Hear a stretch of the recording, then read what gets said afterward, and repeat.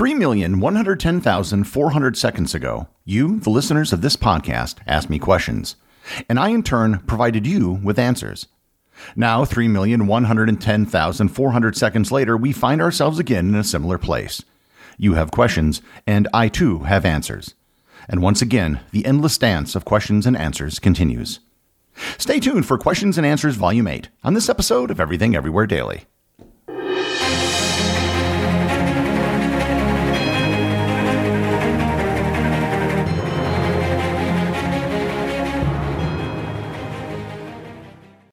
This episode is sponsored by Heaven Hill Bottled & Bond Bourbon.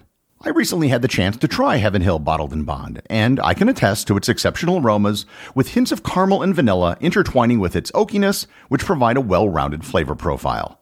Taking a sip is akin to experiencing a piece of bourbon history firsthand. Heaven Hill Distillery may be America's most quintessential bourbon distillery.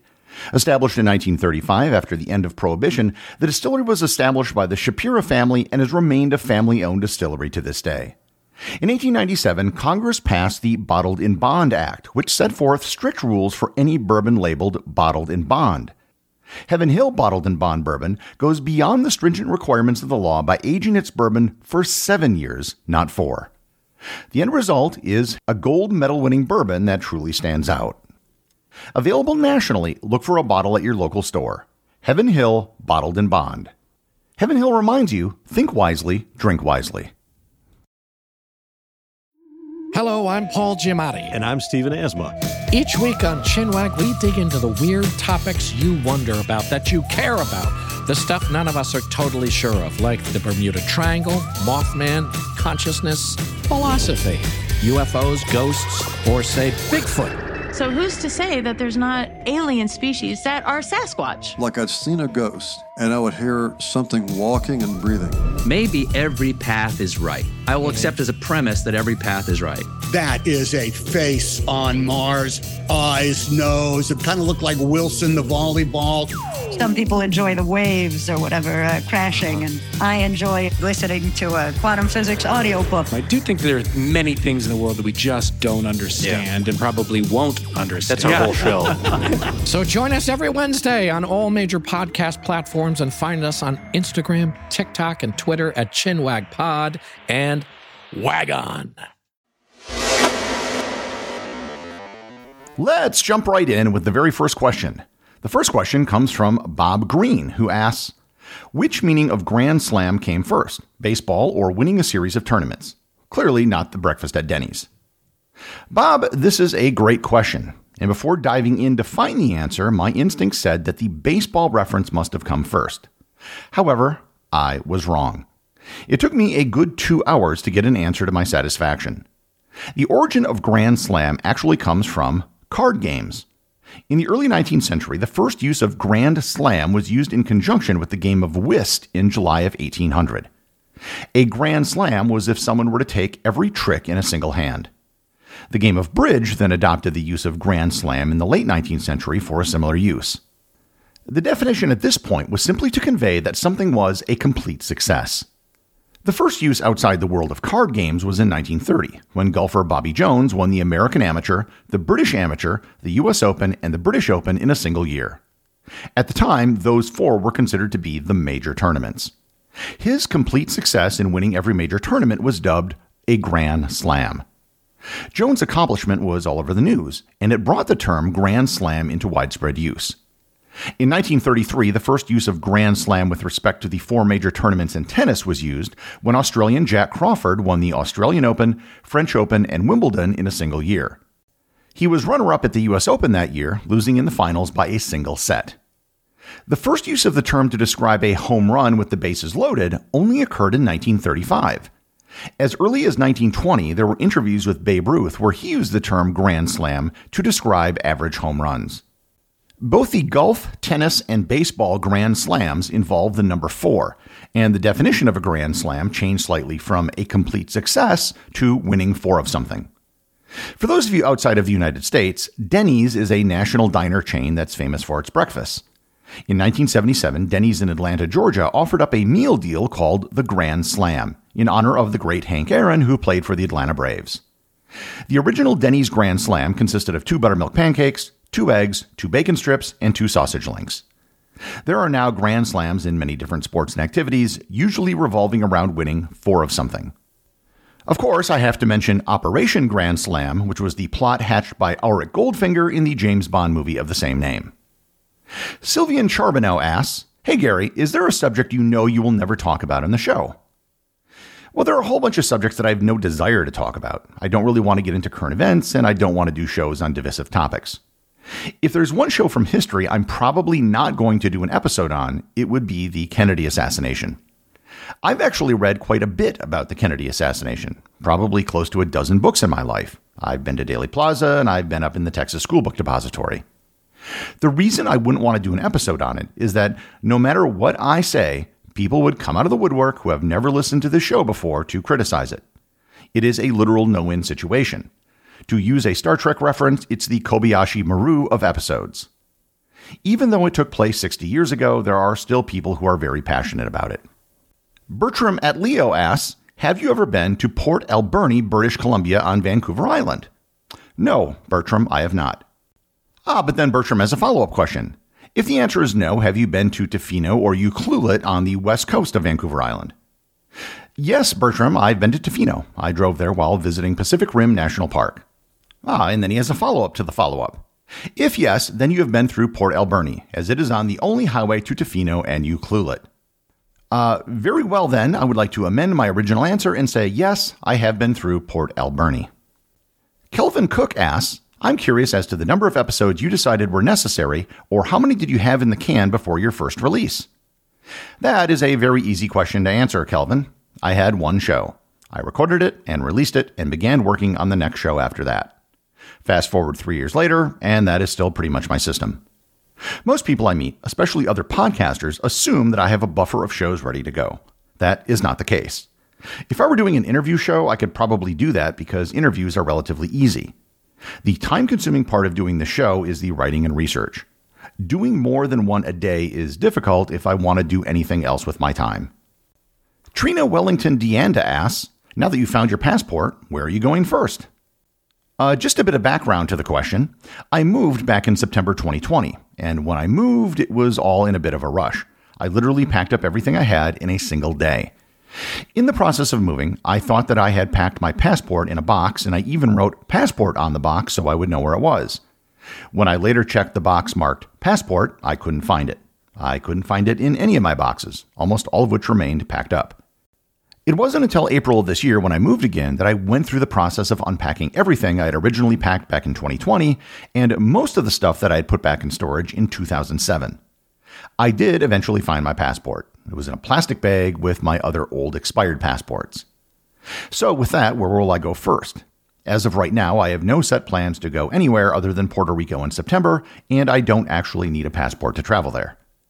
If I go anywhere, it will probably be to one of the few countries in the region that I haven't been to yet. Jamaica, Colombia, Cuba, or Nicaragua. Jamaica or Colombia would be the easiest to get to by far and would both be a nice break in the winter. The next question is from Dan Last. He asks, "You have unlimited time and an unlimited budget. Where would you go and why?"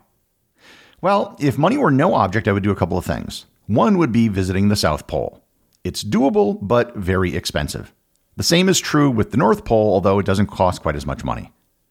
What I would really want to do is hire a ship and sail around the South Indian Ocean and the South Atlantic Ocean and visit many of the islands that basically get zero visitors. This would include Hernan McDonald Islands, Bouvet Island, the Kerguelen Islands, and Tristan da Cunha. Maybe even sail up and visit one of the islands in the British Indian Ocean Territory. Sam Garrett asks, "If you could only travel to one country per continent, which countries would you choose?" Well, that's easy. I'd choose places on each continent that I haven't been to before. North America would probably be Nicaragua, South America would be Peru, Europe would be Moldova, Africa would be Kenya, Asia would be Bhutan, and in Australia I'd go to Christmas Island. Loris Tyler Sturry asks, "Do you have a favorite photo you've taken on a trip?" I don't know how many photos I've taken, but just counting every time I click the shutter, it has to be a couple 100,000. Of those, there are a few tens of thousands that I've uploaded and are publicly available. And of those, there are probably a few hundred that I think are actually of high quality. It's hard to pick just one, but it might be a photo I took on the island of Dominica in the Caribbean. It was of a woman, and I don't know who she is, standing up with her arms outstretched with her back turned to the camera in front of a waterfall. She couldn't have posed better if I had planned it. Kyle Dunham asks, are there any updates on the Everything Everywhere cruises or tour in the future? Sadly, no. I've reached out to several river cruise companies, and I haven't even gotten so much as a reply back from anyone. I'm still interested in doing it.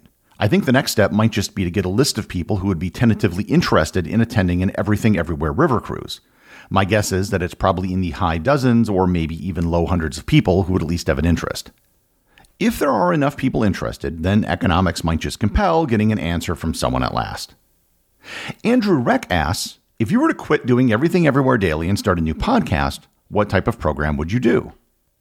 I would most probably do some sort of deep dive history podcast, probably something that combined a linear narrative story with some expert interviews. I've also thought about doing a limited series, which is something I could possibly do while still doing this show. The problem is that limited series, from a business standpoint, are very difficult to do because by the time you build up interest in the show, it's over. I've been interested in doing a rewatching podcast of the 1976 BBC series I, Claudius. It's a 12-episode series based on the 1934 novel of the same name, and it tells the story of the Roman emperors from Augustus through Claudius through the eyes of Claudius. In addition to commentary in the episodes, I think it would be possible to interview some of the cast who are still around, and it would be a lot of fun. Fabio Fidanza asks, what's the most welcoming place you've ever visited? That's difficult to say because people can be welcoming in different ways. I found places like Samoa and Fiji to be very warm and welcoming. In Arab countries, people maybe aren't as outwardly warm, but they can be extremely hospitable. They will take you into their homes and feed you. I had a stranger in Oman give me a ride of over 100 kilometers in his car and refused any payment. If you go to a pub in England or Ireland and people hear my American accent, I can always be guaranteed to have an interesting conversation. In your opinion, what is the busiest tourist spot that you've been to? And while there, what did you avoid due to the amount of people that were there that you would have otherwise liked to have seen? Because I usually travel solo, I tend to avoid busy places during peak tourist season. If a place is really busy, it usually means high hotel prices, and I just go somewhere else. There have been a very small number of times where I've been on a cruise ship. And I'm not talking about expedition ships that go to remote areas with a relatively small number of people or river cruises, but the really big cruise ships that have thousands of people. I've never actually paid to do such a cruise, but I was invited to attend by several cruise lines. For the most part, I really didn't mind the cruise experience itself, and being on the ship was better than I thought it would be. However, on one of the cruises, we made a stop in Sicily, and I went on an excursion to the town of Taormina. It turned out that there were 5 cruise ships all in port in the same day, and the small town of Taormina was just crushed with tourists. There was a flood of people who all hit the same place at the same time. It was far more people than a town like that could reasonably expect to host. And the thing was, it was all soon over after it began. By 5 p.m., the town was probably empty because everyone had to be back on the ship. The problem with over-tourism isn't too many tourists per se. The problem is too many tourists at the same place at the same time. There are lots of great places that many people just don't know about. Most over-touristed places are so because they have an international airport and or a terminal for cruise ships. People go there because it's easy to get there. That concludes this month's question and answers. If I didn't get to your question, I'd be happy to answer it on the Facebook group or over on the Discord server. There are links to both of them in the show notes. The executive producer of Everything Everywhere Daily is Charles Daniel. The associate producers are Thor Thompson and Peter Bennett. Today's review comes from listener Mo's staff from Apple Podcasts in the United States. They write, "Great travel podcast. Running down the road with Everything Everywhere Daily makes the miles pass on by. So many things to learn and enjoy. My wife and I listened all the way from Wausau, Wisconsin to St. Louis, Missouri. 8 hours there and back. This podcast never fails to hook me in. I will check back in when I join the Completionist Club. Thanks from the North Woods of Wisconsin." Well, thank you, Mo's staff. I've been to Wausau many, many times, and my brother lives not too far away in Antigo. Always nice to hear from listeners in the state. Remember, if you leave a review or send me a Boostagram, you too can have it right on the show. And a note to everyone listening on Podcasting 2.0 apps, I'm still working on getting my Umbrel server back up and running.